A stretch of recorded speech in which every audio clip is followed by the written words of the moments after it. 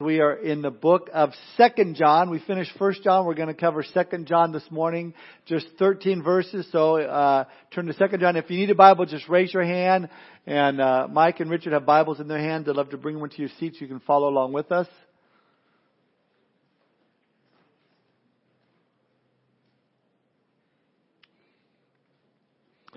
Book of 2 John. Right after 1 John. Right before 3 John.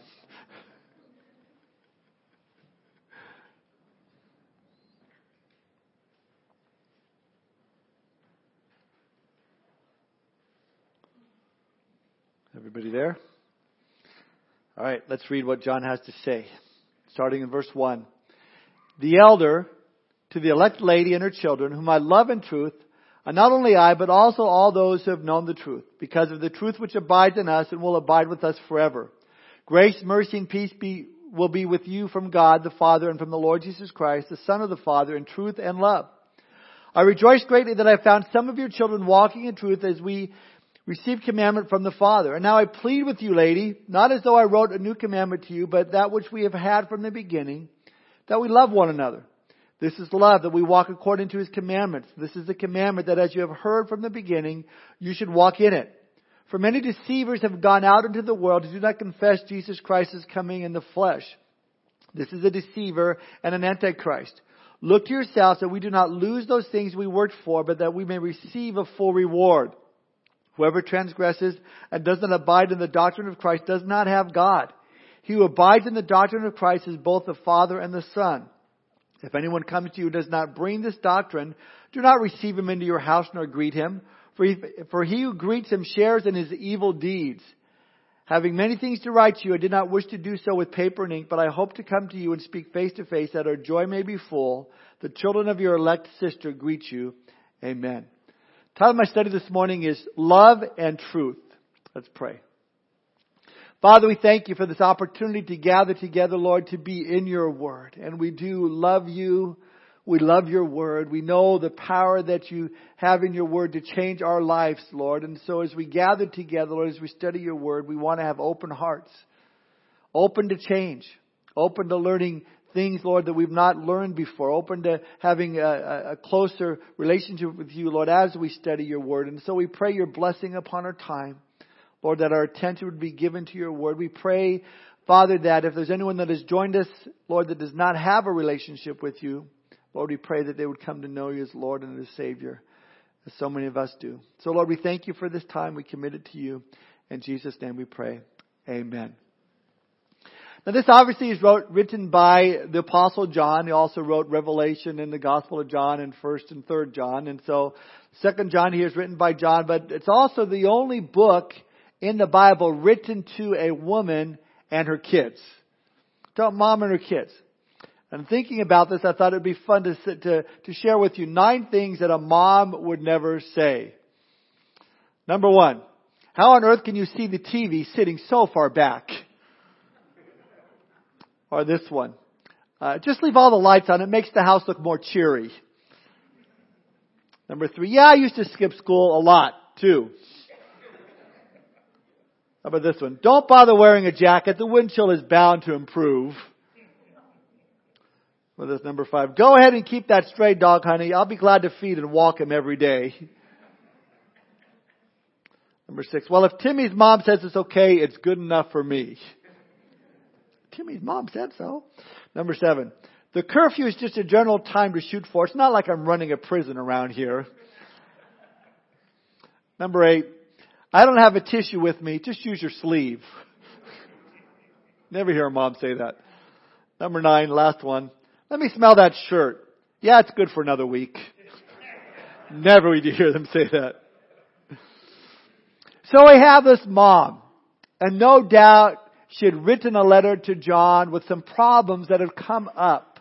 See, back in those days, the New Testament, of course, was not available as it is for us today. And so the leaders of the churches were dependent upon certain men to go from town to town, place to place, preaching the truth. Evidently, some of these men had come to the home of this woman, probably in the city of Ephesus, and they'd raised certain doctrinal issues that kind of disturbed her, that was, bothering her. Maybe a red flag came up and she's going, okay, this doesn't seem right. Teaching that went against what she'd been taught. So not knowing quite what to do, she writes to the Apostle John and asks him for counsel.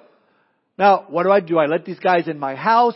Do I continue to feed them and to support them? And even though what they're saying, I don't believe, I don't think it's right. Help, John, I need some help. And so this letter is his response to some questions she had asked. And as we go through this, we'll see how he also answers many of the same questions we have today, especially the question about how to treat people and deal with people who are teaching heresies, teaching wrong things, involved in cults and that type of thing. So if you're taking notes, I've decided to divide my study into 5 C-sections. So we're going to have a C-section this morning. Number 1, compliments. Number 2, commandments. Number 3, caution. Number 4, conduct. And number 5, conclusion. 5 C's this morning. Number 1, John begins with a compliment. He compliments her in expressing his love for her and her kids. He writes, look at verses 1 through 3. Again, he says, the elder to the elect lady and her children, whom I love in truth, not only I, but also all those who have known the truth, because of the truth which abides in us and will be with us forever. Grace, mercy, and peace will be with you from God the Father and from the Lord Jesus Christ, the Son of the Father, in truth and love. See, John is setting the stage. He's bringing the introduction to answer the lady's problem. And 2 things really jump out at us at this text. 2 things that we must take into consideration if you're going to deal with the same problems that this woman was facing at her time. It's truth and love. And you see it there in these verses. Truth and love over and over again. Today we live in an age where people have literally abandoned the idea that there is such a thing as truth. They've bought into, they've adopted the idea that everything is relative, that there's no absolute truth, and they're absolutely convinced that there is no absolute truth absolutely. Which I think about it, it's ridiculous. Because they're going to argue, incessantly that there's no absolute truth, and they're absolutely sure that there's no absolutes. We live in a day and an age today as well where it's no longer safe to go to the news agencies on TV to find out truth. It's just not there. They twist the truth in order to promote their own political agenda. And you can't trust anymore what you hear on the news. But here John brings it up how important truth is, but he links it with love. Truth and love. He says, I have a great love for you founded in the truth. In other words, our relationship. Our fellowship that we have with one another is founded in the truth of God's Word and the truth of the love that He has for us. And that's how we can have this relationship. Now I find it interesting that John, he's known as the apostle of love.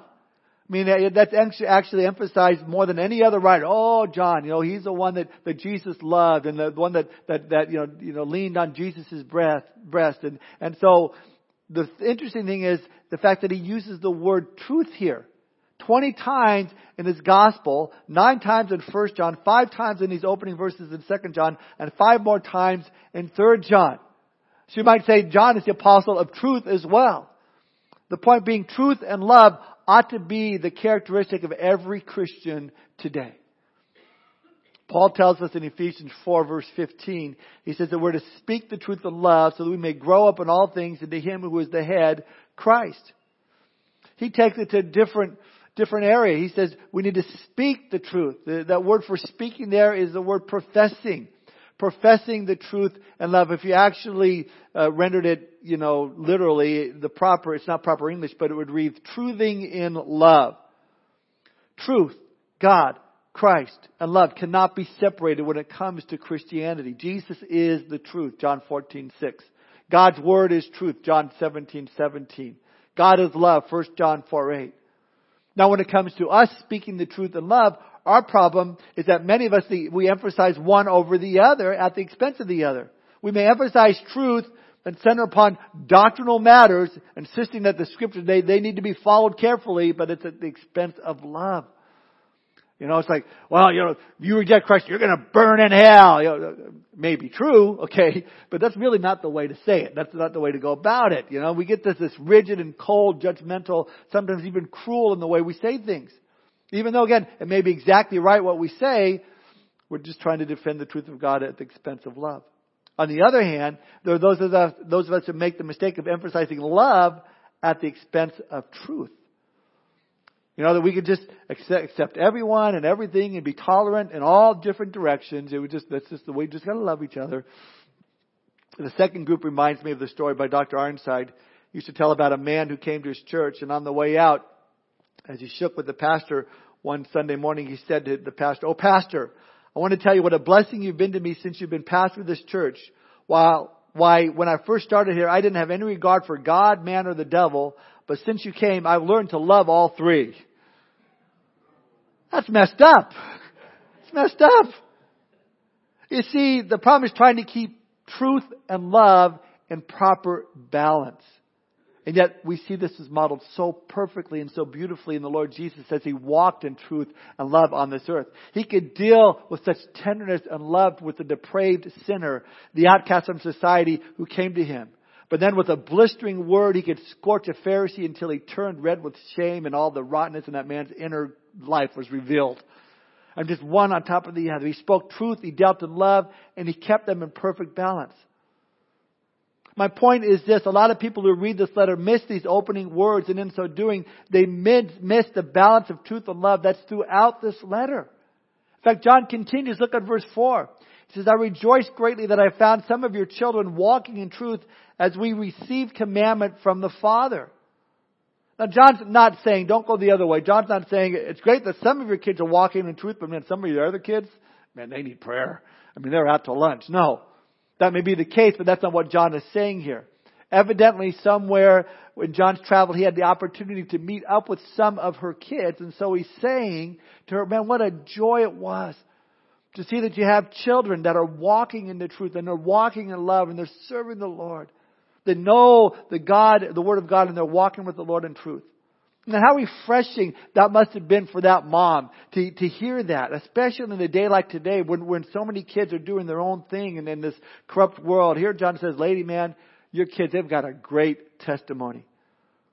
One of the greatest testimonies to me is not the guy that stands up and says, man, I was a drug addict, I was an alcoholic for 20 years and God has changed me, or I was an atheist for 20 years and God changed me. Those dramatic testimonies of change are wonderful. They're great. But to me, the greatest testimony is a person who started out as a kid as a Christian and never swerved.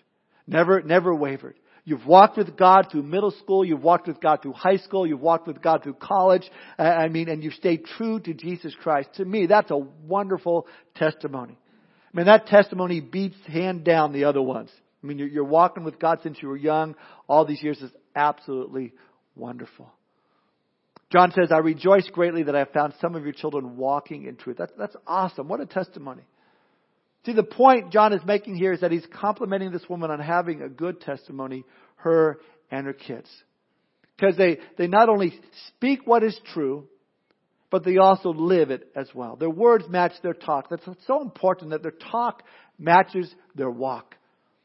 It's like Helen and George, a young married couple who were sitting on a porch swing, and Helen asked, George, do you think my eyes are beautiful? He answered, uh-huh. In a few moments she asked, George, do you think my hair is attractive? Again he answered, uh-huh. A few minutes later Helen asked, George, would you say that I have a nice figure? Once again he answered, uh-huh. Oh, George, she said, you say the nicest things. George, you didn't say those things. But see, it's important for us to be true, but it's also important for us to walk in the truth. Because there are those who will talk about the truths of Scripture, yet contradict it in which the way they live. And listen, you have to know that we as Christians, we're being watched. We're being scrutinized.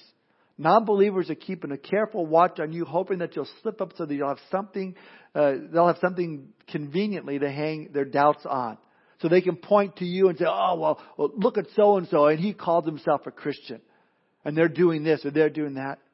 So we have to be aware of the way that we live. Now, speaking the truth in love not only means discussing it and believing it and living it, it also means sharing it with others. If you see a fellow believer who's doing something that is contrary to the Word of God, it's sin. It is very awkward sometimes to confront them with that, is it not? It's kind of, man, I know they're doing that. I probably should talk to them about it. But listen, it's been said well said that truth without love is brutality, but love without truth is hypocrisy. Now, kids, they really don't know how to blend truth with love, or should I say that they're innocents. They do not how to show tact. And this is a great story. This goes all the way back to Charles Spurgeon when he was just a boy, living with his grandfather, who was also a pastor. There was a church member named Rhodes going to his grandfather's church who used to sit regularly at the pub, and he would drink beer and he would smoke. And his grandfather, the pastor, he was grieved by it, but he never said anything to him. Didn't do anything about it. One day, upon young Charles hearing about this man, he said to his grandfather, "I'll kill old Rhodes. That I will. I shall not do anything bad, but I'll kill him though. That I will." Kind of got him riled up. And so young Spurgeon went and he confronted Rhodes there in the pub with these words. "What doest thou here, Elijah, sitting with the ungodly, and you a member of a church and breaking your pastor's heart? I'm ashamed of you. I wouldn't break my pastor's heart." Man, could you imagine a young boy saying to this older man? Well, it wasn't long before Rhodes showed up at the pastor's home confessing his sins and apologizing for his behavior. Young Spurgeon killed him indeed with truth. I'm not sure where the love was in all of that, but it was truth, Like I said, sometimes in their innocence, the truth comes out without tact. But listen, the opposite can be true as well. There's a danger because you love someone and because you don't want to confront them or perhaps hurt their feelings that you keep it to yourself.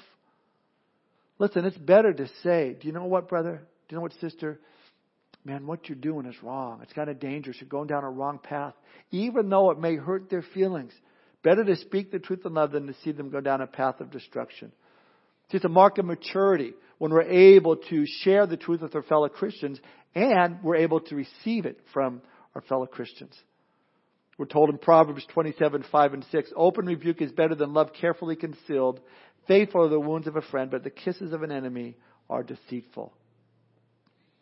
So we say in a warning, I'm speaking the truth in love to you. Don't keep heading down that path. Someone once said, the streams of love must always flow within the banks of truth. That's why as a pastor, as up here, God's given me the opportunity to share. I have to speak the truth in love as well as to warn you about things that could potentially be harmful for you. An interesting analogy I read. I'm just one zebra warning the other zebra that there's a lion up ahead with a very hungry look on his face, ready to pounce. And I don't want you to become lunch for him. And often as a pastor, I may say things about a group that doesn't sound very uplifting. I may call them a cult, and people may think I'm being unloving or intolerant or indifferent. But if I'm a loving pastor, then I have to speak the truth in love, especially if I see that what they're doing, what they're saying can potentially harm you. We're looking at it this way. Say some guy sets up a lemonade stand in your neighborhood. But he's not selling lemonade, he's selling poison. And there's this line of kids that are lined up to get a drink of what they think is lemonade. So I walk over there and say, "Listen, kids, don't drink that lemonade. It's poison, it's going to hurt you." Now someone came up to me and said, "Oh, come on, why are you telling those kids not to drink the lemonade? Look how good it looks. It's yellow, it says ice in it, all it looks great. Why don't you want to drink these? That's not very loving of you." I'm trying to save their lives. I think it's pretty loving. So maybe I'll be teaching on a certain subject and mention the fact that Mormonism is a cult. Or that Jehovah's Witnesses is a cult. Or that homosexuality is a sin. Well, why do you say it's a cult? They believe in the same God we believe in. Sure, they're a little different, but why do you judge them? I'm not judging them. God will. I'm just warning you of the danger they possess. I'm just warning you of the poison that they may be trying to sell as lemonade to you. Listen, most homosexuals want you to accept their lifestyle as being not sinful. Mormons believe they're all going to be gods one day and populate their own planets with multiple wives. Jehovah's Witnesses, believe Jesus returned in 1914, but it was invisible. And that Jesus and Michael the Archangel are one and the same. I'm warning you, that's not what the Bible teaches. And perhaps these people, man, they may get in your face. They may come knocking on your door and they'll look very nice and they'll use that Christian terminology and make you think that they're one of you, but they're dispensing poison. See, we need to know what we believe so we don't fall prey to these things that are out there today. So John says in verse 4, "Rejoice greatly that I found some of your children walking in truth." But then he adds, and this is important, "as we receive commandment from the Father," in verse 4. This brings us to our next scene in our C section, commandment. God has commanded us to walk in truth and walk in love. Notice that John says the commandments are given by the Father. In other words, each commandment is an expression of the Father's love to us. It's not, okay, this is the law, this is what you're going to do. No, that's I love you. And these are the things that I want you to do because it's good for you. And so John continues. Look at verse 5 and 6. He says, and now I plead with you, lady. I like that. Lady, I'm pleading with you. Not as though I wrote a new commandment to you, but that which we have had from the beginning, that we love one another. This is love, that we walk according to His commandments. This is the commandment that you have heard from the beginning. You should walk in it.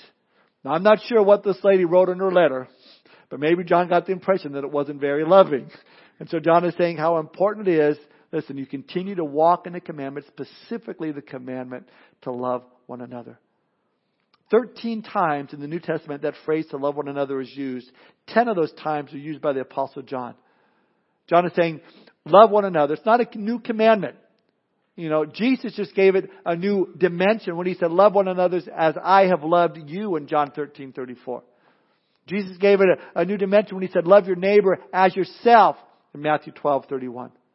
So John is saying to this lady and to us, we are to love God, we're to love His truth, and we're to walk in His commandments. To love here in verse 6 in proper context is to love His commandments. It's to love the Word of God. Why? Because God reveals Himself in His Word. God is discovered in His Word. God speaks to us in His Word. God transforms us by His Word. Our faith comes by hearing. And hearing what? By the Word of God. See, if we're going to walk in truth and we're going to walk in love, it begins by having a love for the Word of God. And I'm not talking about worshiping the Bible, it's worshiping the God of the Bible, but understanding that the Bible is God's Word to us. I love what Pastor Chuck Missler said for years on his radio program. The great discovery is that the Bible is a message system. It's not simply 66 books penned by 40 authors over thousands of years. The Bible is an integrated whole which bears evidence of a supernatural engineering in every detail. It's a unique book. And if you look up the word unique in the Webster's Dictionary, it's one of a kind, having no equal. The Bible is unique. There's no other book like it. So you ought to love the Word of God. You ought to love to read it and meditate on it and study it. But most of all, obey it. See, obedience is proof that I love God. Which makes me crazy when I hear people from time to time come to me and saying, yeah, we're not married, but we're living together. Yeah, we're involved sexually, and I still do drugs a little bit now and then, but man, I really love God. Give me a break. You really don't love God. Jesus said in John 14:23, if anyone loves me, he will keep my word. He said in John 14:15, if you love me, keep my commandments. And He says, my commandments aren't tough. They're not burdensome to you. It's not, I don't know if I can give that up, Lord, and obey you. It's kind of really tough. It's really that hard to exchange a life of crud for an abundant life, eternal life in Jesus Christ. So John is saying to this woman, it's great that you and your kids are walking in the truth, that they love the Word of God, they're keeping His commandments. But then he adds a warning. And that brings us to our third C. It's a caution. Now again, because the New Testament was not available to this woman back then, it was still being written. So when the men would come into town preaching, not everything they were teaching was true. And so John is giving this caution to her. Look at verse 7. For many deceivers have gone out into the world who do not confess Jesus Christ as coming in the flesh. This is a deceiver and an antichrist. John is warning this lady to be careful, to be cautious. Not everyone who says they are Christians really are. Now, just remember, we finished 1 John, and that was all about the Gnostics and how they believed that Jesus Christ really didn't come in the flesh. They taught that all flesh was evil, so that it would be impossible for Jesus to come in the flesh. And in fact, this man we talked about him before, Cerinthius, taught that when Jesus walked on the earth, He didn't leave footprints on the ground because He was just spirit, kind of maybe floating. I don't know. John is cautioning her to be aware of these guys that are coming in teaching this stuff. And maybe that's what was going on. And he warned her that there are many deceivers around who do not have the correct doctrine of Christ. Now we need to realize that there's really just one way in which someone is a deceiver when it comes to fundamental Christianity. All Christian heresies and error focus on just one thing: the person and the work of the Lord Jesus Christ. Jesus is the one true Redeemer and Savior. There is no other. He is God in the flesh, come to this world to save mankind. And if you deny the incarnation, then you're not a true believer in Jesus Christ. You do not have salvation. John says if a man does not say that, no matter what else he may say or how nice he may be, he's a deceiver. Now he's deceived as well, but John says he's an antichrist. He's against who Jesus is. And he's so concerned about this woman, what's going on. He says, so look at verse 8, look to yourselves that we do not lose those things we worked for, but that we may receive a full reward. In other words, John is saying, lady, wake up. Look at what's going on. Be aware of what's happening. Don't be deceived. Don't get pulled into their lies and be turned away from the truth. Be careful not to get caught up in things that aren't found in the Word of God. In other words, you come so close to, so far in your relationship with the Lord, don't turn away now and start believing the lie that those are teaching that trying to deceive you. He says, do not lose those things we worked for. What do you lose as a Christian if you get involved in maybe the liberalism of today and maybe some of the things, that extra biblical things that are out there today or widespread today? Will you lose your salvation? No, not at all. I mean, not if you're truly born again, of course. That rests upon the finished work of the cross that Christ did for you. John's not talking about salvation here, but reward. You're not going to lose your place in heaven, not your redemption, not your part in the body of Christ, but you lose a great deal. As John makes it clear, you lose your full reward, he says. In other words, you're wasting your time involved in things that are not important. In the end, you've wasted the time that you could have worked towards, doing greater things and had a greater reward. Let me give you an example. I was raised Roman Catholic. I was taught that praying the rosary, reciting the Lord's Prayer over and over again, I did that once a week. I did it, that would gain my entrance into heaven without having to spend time of suffering and pain and the temporary fires of purgatory. Now I've come to faith in Christ. I know that doctrine is wrong. It's not what the Bible teaches. But now if I decide that I'm gonna do the rosary an hour a day, I'm not gonna lose my salvation, okay? Not my redemption. That was paid through Christ. But look at all the time I'm wasting where I could actually be praying for someone for an hour instead of just reciting the Lord's Prayer over and over again for an hour. Or the time I'm wasting where I could be ministering to someone for an hour. You see other traditions of men, even lighting of the candles and praying for people who have died to be freed from purgatory. It's a waste of time. One commentator puts it this way: you throw away precious moments and years involved in that which is utterly worthless and which will be displayed at last as wood, hay, and stubble to be consumed in the fire of God's searching gaze. John's saying that you get caught up in these things, you're not going to receive this full reward. You're not going to receive all that God has for you. You get involved in something that's not grounded in a word, man, your efforts are a waste. You're just building this facade. It may look very good on the outside, but in the end it will crumble and find no acceptance before God. Now, how do you know if you're building a facade or not? Well, look at verse 9. John tells us, whoever transgresses and does not abide in the doctrine of Christ does not have God. He who abides in the doctrine of Christ is both the Father and the Son. One word jumps out at you in this verse. It's the word doctrine. It appears twice. There should be a clue to us that doctrine is important. Every now and then you'll hear people say, well, doctrine really doesn't matter. We like to go to a place where they don't talk about doctrine. We just love one another. Listen, you have no basis for love and fellowship outside of correct doctrine. This goes back to the same way people are deceived. They're deceived about the person of the Lord Jesus Christ. That Jesus is God in the flesh, come down to earth to redeem mankind. Now, I don't know if you guys caught it this last Friday morning, noon around time, but I was absolutely blessed when I listened to Franklin Graham give the benediction at the inaugural address. I was just blown away by it. I mean, he mentioned that it was raining, first mentioned it was raining, and rain is a sign of blessing from God, and that he prayed that God would pour His blessing upon our new president. But then he read from Scripture. And he read these verses. It was 1 Timothy chapter 2, 1 through 6. Let me read it to you. He reads, therefore I exhort first of all that supplications, prayers, intercessions, and the giving of thanks be made for all men, for kings and all who are in authority, that we may lead a quiet and peaceable life in all godliness and reverence.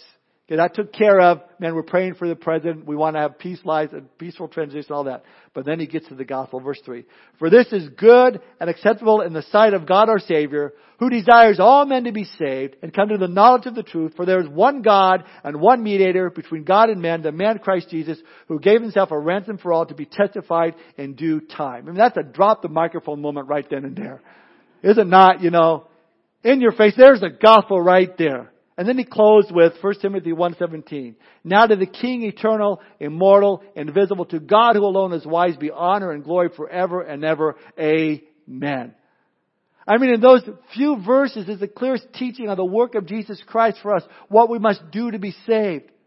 Franklin read, for this is good and acceptable in the sight of God our Savior. Who is God our Savior? The man Christ Jesus. What did God our Savior do? He gave himself a ransom for all.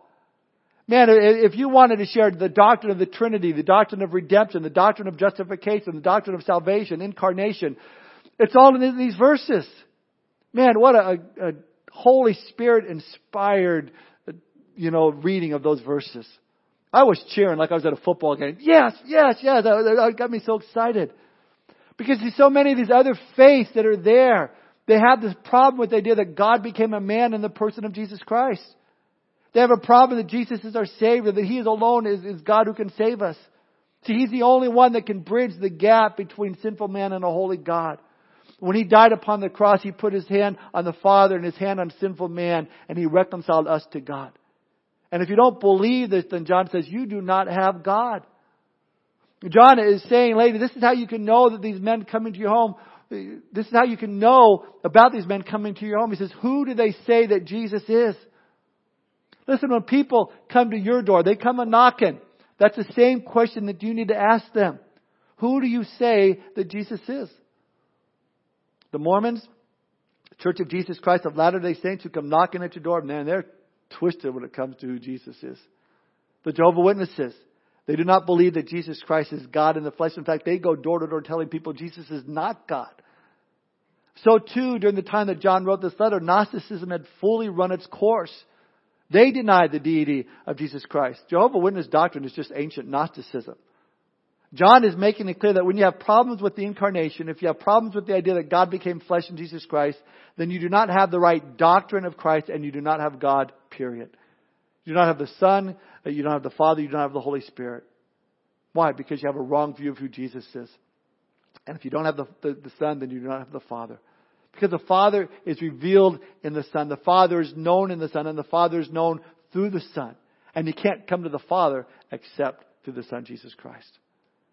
Now this brings us to our number 4 in our C section, our conduct. How then should we conduct ourselves when it comes to these false teachers? Look at verse 10 and 11. There's been a lot of misunderstanding about these verses. Verse 10 says, if anyone comes to you and does not bring this doctrine, do not receive him into your house nor greet him. For he who greets him shares in his evil deeds.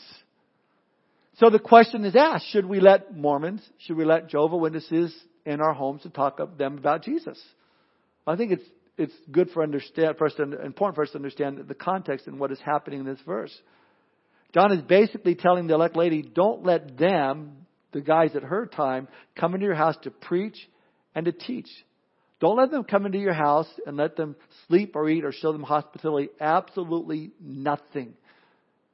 Now, he's not necessarily forbidding Christians of today from inviting Jehovah's Witnesses into their homes and witnessing to them. I don't think that's what John had in mind when he wrote these words. But I do believe that it's important that if you invite a Jehovah's Witness into your home or a Mormon into your home, that you are grounded in the Word and knowledgeable about what they believe and what you believe.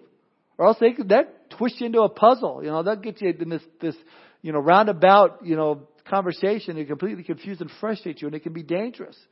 And if you're a new Christian, if you don't have enough knowledge, then I would say, man, invite a brother or sister strong in the Lord that maybe knows something about, what they teach and they have a good grasp of Scripture, and man, invite them to meet with you. Invite them into your home. Share with them. Listen, they knocked on your door.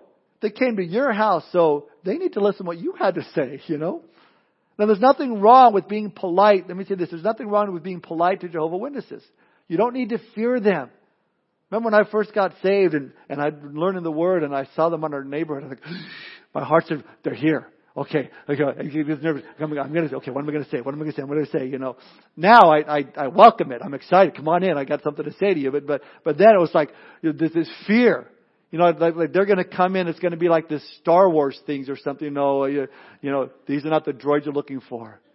Jesus is not the God you think He is. Jesus is not the God I think. It's not going to happen. They're the ones that are lost. They can't see. They're blind. And God has given you the opportunity to show them that Jesus is the way, the truth, and the life, that no man comes to the Father except through Jesus Christ, through Him. But you need to understand there's a spiritual battle taking place. And you need to be prayed up, and you need to be walking in the Spirit. But you also need to show them that they are human beings from whom Christ died. You need to show them love and truth. When you smile and you're nice and you say, oh, come on in, and you give them something to drink and you start telling them about Jesus, it freaks them out. They don't know how to take that because they're used to getting the door slammed in their face. They're used to being yelled at. They expect that. In fact, they expect to be ridiculed, and they feel as if they we were persecuted, for being a Jehovah's Witness, and they're excited about it. They go back and say, oh, I was persecuted. They get a few more brownie points. We need to be nice to them. In fact, I remind you of the story about 2 Jehovah's Witnesses going door to door, and they knocked on the door of this Christian woman who was not happy to see them. She told them in no uncertain terms that she did not want to hear their message and slammed the door in their faces. To her surprise, however, the door did not close and in fact bounced back open. She tried again, really put her back into it and slammed the door again with the same result. The door bounced back open. Convinced these rude people were sticking their foot in the door, she reared back to give it one final slam to teach them a lesson. When one of them said, ma'am, before you do that again, you need to move your cat. It's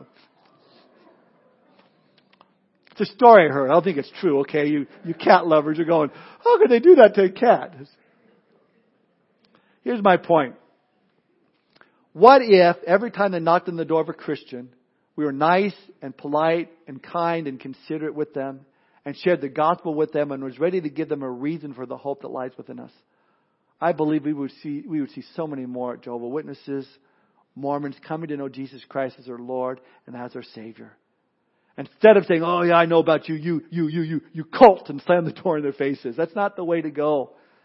And that's not what John meant for us to do. See, if that was what John meant for us to do, then once we discover that someone is not a Christian and we refuse to talk to them, let alone invite them in, then would be known as what? Very offensive people. And no one would get saved. They certainly wouldn't know us as Christians because they know we're Christians, what? By our love. If we've never extended our friendship to those of another religion who may be visiting in our country. We may be acting in defense of the truth, but certainly not manifesting anything of the grace and the love that Jesus has called us to have. So then what is John saying here in verse 10 and 11? I don't believe he's saying you can't have them in your house. But what it should be saying more technically is that you shouldn't give them money. You shouldn't support them. You shouldn't try to help them out in what they're doing, passing out their tracts or allowing their tracts to be placed in front of your place of business. You shouldn't be giving them phone numbers of your friends. You're not supposed to do that kind of thing. In other words, we're not to receive these people in such a way as to imply that we are authenticating or accepting or agreeing with their teaching. Again, in those days, motels didn't exist and inns were very few and far between. So when these teachers traveled, they stayed in private homes. So this woman was confused. Should I open the door to these guys or not? And John is saying to these guys at her time, don't even open the doors. Don't even greet them. For you greets him shares in his evil deeds. Now, that did not rule out, the need for common courtesy, for a gracious approach to the person, or for the meeting of emergency needs. We know that the parable of the Good Samaritan makes it very clear that if someone is in need, anyone, it doesn't make a difference who he is, we need to help them.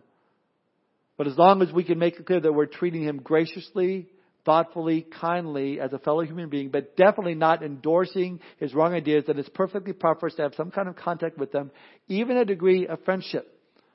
But we're not to share in the wicked work. That's the idea that John sets before us. It was a different culture, different time, different setting. So, John says don't support them, don't help them, because it could mean that they would make inroads into the church, into your life. We've seen, number 1, a compliment. Number 2, a compliment. Number 3, a commandment rather. Number 3, a caution. Number 4, our conduct. Finally, number 5, we have the conclusion. Look at verses 13 and 14. Having many things to write to you, I did not wish to do so with paper and ink, but I hope to come to you and speak face to face, that our joy may be full. The children of your elect sister greet you. Amen. Now back then, it was difficult to write. Mail wasn't certain. I suppose the Apostle John was like most of us, in the old days when you have to sit down and actually write a letter. We didn't like to do that. Certainly they don't have the email like we have, that makes it so much easier. But John here says, man, I would have loved just to sit down and talk with you face to face. I have so much more I want to say to you, and it would be so great, but this is so important for me to give you this encouragement and caution you. Love and truth. That's what it's about. See, he concludes with sending a greeting from the family he's apparently staying with. Verse 13, the children of your elect sister greet you. Amen. He tells her of the hope that he has to visit her soon. Speaks of this special joy. There's a special joy that comes when you can have face-to-face Christian fellowship. John over and over again, as we saw in 1 John, was so concerned about joy, that our joy may be full. And here in 2 John, he hasn't changed it. I hope to come to you and speak face-to-face, that our joy may be full. Listen, I so enjoy. I enjoy Sunday mornings. When we can gather together face-to-face. But I love the men's prayer breakfast. Yesterday morning, we had the greatest men's prayer breakfast. I think we started at 8:30, and around 9:30 we finally got to prayer. The fellowship, we were digging in God's Word and talking about God's Word. It was just this fellowship. It was so great just to sit down face to face. And we do that at our men's study. We do that at our women's study. Have that opportunity. You guys do that when you hang out together, talking about the things of God, the doctrines of God, making sure we're all heading down that same narrow path and not swerving from side to side. Whether it's a men's study, the women's study, or today, Sunday morning, we need that fellowship of believers. We need to come together face to face, dig into God's Word. In fact, we're told, and this is in the New Living Translation, Hebrews 10:24 and 25, think of ways to encourage one another, to outbursts of love and good deeds. And let us not neglect our meeting together as some people do, but encourage and warn each other, especially now that the day of His coming back again is drawing near. How can we encourage and warn each other and talk about the Lord's return if we don't gather together and do it? Man, if there was ever a time that we as believers need to be coming together, it's today. And instead of putting each other down, we need to draw together in love around the person of Christ. We need to study the Word of God. Know truth from error. God has something for a group that He will not give to any one individual. And I have to admit, one of the reasons that I love to teach the Word of God, it's kind of selfish, okay? Because I grow in the knowledge of His Word as I share it. And then when we talk about it afterwards, I'm getting new truths about God. Oh yeah, when you said this point, Pastor, this was real, and this is what it talks about. Yeah, that's right. And I get even more excited about it. So as we close, John answers the lady's question by basically saying, listen, Jesus is the answer. He always has been, always will be. Even if many people today don't know what the question is, Jesus is the answer. He is the truth. He embodies all that is true, all that is right. And He said in speaking to His Father, your word is truth. You can count on it. Jesus says, I am the way, the truth, and the life. No man comes to the Father but by me. Listen, as we close, if you didn't know who Jesus is when you came in this morning, if you didn't know that Jesus is the answer, now you do. And I would encourage you to respond to what you know. Certainly you're going to be held responsible for what you know. So I pray that you surrender your life to Jesus Christ. He loves you. He died on the cross for you, rose again from the dead so that you might have that life in Him if you just come to Him and surrender your life to Jesus Christ. For us that know the Lord, man, let's dig in the Word. Let's love the Word. Let's follow the Word. Let's obey the Word, because the Word is truth. And it's our God that we learn from His Word. And so don't be afraid of those cults that come in knocking at your door. Take the sword of the Spirit with you, and God will bless it. Let's pray. Father, we thank You for this time this morning. Lord, we thank You for Your Word. Lord, we thank You that we can hold a copy of it in our hands, and through Your Holy Spirit You speak to our hearts. And really that's what it's about. It's about our fellowship with You through Your Word. And Lord, I pray as we go our way this week, Lord, that we would fall more in love with Your Word. That we'd fall more in love with You through Your Word, Father, more accurately. Lord, we pray that You'd give us those opportunities to share, Lord, that we wouldn't turn away, Lord, when confronted. But we would take those steps of faith, trusting in You, Lord, and the power of Your Holy Spirit to do that which You've called us to do. Thank You for Your love, Your grace. Thank you for the work that you do in each of our lives, Lord. We give you all the glory, honor, and praise. In Jesus' name we pray. Amen.